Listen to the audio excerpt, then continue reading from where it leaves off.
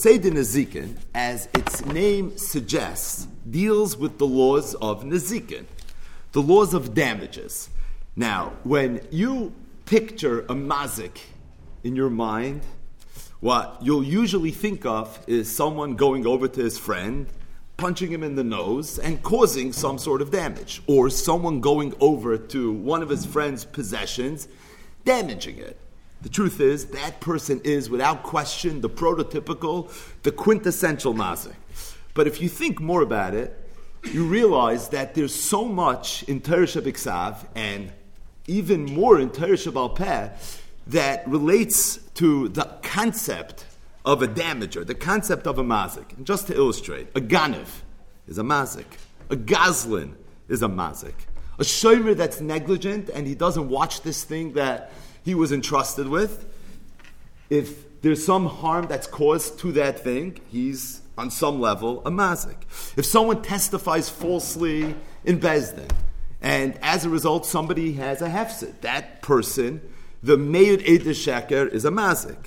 An oines, a mefata, a moitzi shemra, they're all mazikin. A kohen that's doing the avodah, and he has a machshava psula, such as a machshavas pigel, as a result of which this carbon now, that somebody paid for, is possible. Well, that kohen is a mazik. In fact, the Gemara in Daf Daled Amud Beis is going to bring a brisa that was taught by Reb Chia that mentioned 24 different types of mazikin, and the Gemara is going to say that as long as Reb Chia's brisa was, it was incomplete, because there were other mazikin that Reb Chia could have added to his list that he did not add to his list. But the point is that when you think of nizikin, and you think of a mazik and a nizik, there are many different variables and different forms and types of mazikin, and really it's these different mazikin that make up the backdrop of everything that we're going to learn now, Be'ezer Hashem, for the next 2+ years. Now, as it relates to Masechtas Bava Kama, so the first part of the Masechta, which is really the first 6 prakim, the first 60+ dafin, deals with one type of mazik, what's known as niskei mammon. So what's the concept of niskei mammon? The law of niskei mammon states that just like a person is achroi for any damage that he causes, a person is achroi for any damage that his mammon, that something that belongs to him, is going to cause. So the classic example is once upon a time where people lived very much amongst animals. Somebody owned a shar, which is a dangerous animal. If that shar would damage, the owner of the shar would be achroi. He would be responsible for any damage that was caused by that shar. It's a chiddush, because you can argue in Svarim Hechatesi. I'm responsible for my actions. Who says that I'm responsible for the actions of something that I own? Kamash Malan, the parasha of Niskei Mammon, which states that just like a person from a Nizikін perspective is responsible for any damage that he himself causes, a person is also responsible for any damage that's caused by his possessions. Now, as it relates to the source of this chiddush, that's known as Niskei Mammon, that makes up the first 6 prakim and the first 60+ dafin. Some of the most famous dafin in Shas, right here in the beginning of Masechtas Bava Kama. So it's psukim in the Torah, not so tucked away in Parshas Mishpatim. And really it begins in Perek Chav Aleph, Pasuk Chav Ches, and it goes through Perek Chav Beis, Pasuk Dalet. Obviously, we can't go through all these psukim right now.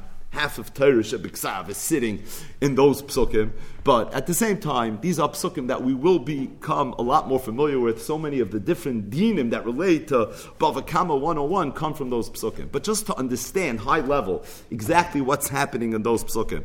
So the Torah, again, discusses this idea that a person is responsible not only for damage that he himself causes, but also for damage that's caused by his possessions. The first example of this that's mentioned is that if a person has a shar, and Rashi speaks out in Chumash that even though the Torah so often discusses the shar as it relates to Niskei Mammon, but of course shar is lav dafka, but rather dibar akasa b'lashon hoiva. So for example, in today's day and age, it's more common for somebody to own a dog, let's say, than to own a shar.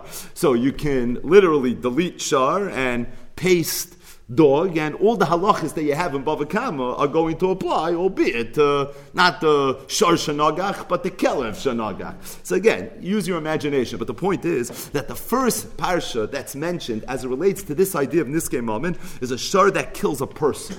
if a shar kills a person, the Baal Shar on some level bears responsibility. The second parsha mentioned is a shar that kills an Eved as in an Eved Knani. So he's a person, but at the same time, we know a little bit about the Eved, and he has his own unique parsha as it relates to what the responsibility of the Baal Shar is going to be.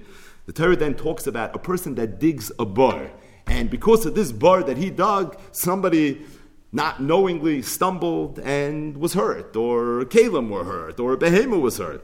Bala bar Yishalim. The owner of the bar is going to be responsible. Did he cause damage? No, his bar caused damage. But if you dug the bar, it's your bar, and as a result, you have the parasha of Niskei Moment. The Torah then talks about the shar that's nogach the shar. So you have the parasha of the shar that shtois is a person, the shar that shtois is an eved, and then the shar that shtois is a shar. The Torah then talks about the ganiv, which is interesting, why that would be tucked in the middle of all the halachas related to Niskei Moment. And the Torah talks about a shar that belongs to a person that didn't shtois, meaning it didn't gore, it didn't physically attack someone, but at the same time, as it was walking, it trampled over somebody else's property, and it caused damage. What's known as the mazik of regel, says the Torah, if your animal would do that, you would be responsible. The Torah then mentions what happens if somebody owns an animal and the animal eats out of the tfuah, out of the grain of his neighbor's field. What's known as the mazik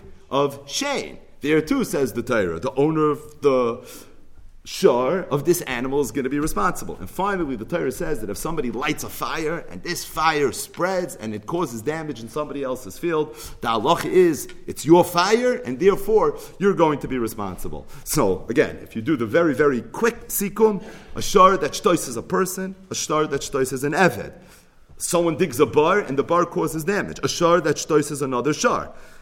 Regel, shein, and finally, if somebody lights a fire and that fire damages, the halacha is you are going to be responsible for any damage that's caused by that fire. This group in total is what's known as Niskei Moment, and it's the topic of the first Mishnah, it's the topic of the first 60 dafin, literally, here of Mesechtes Bava Kama.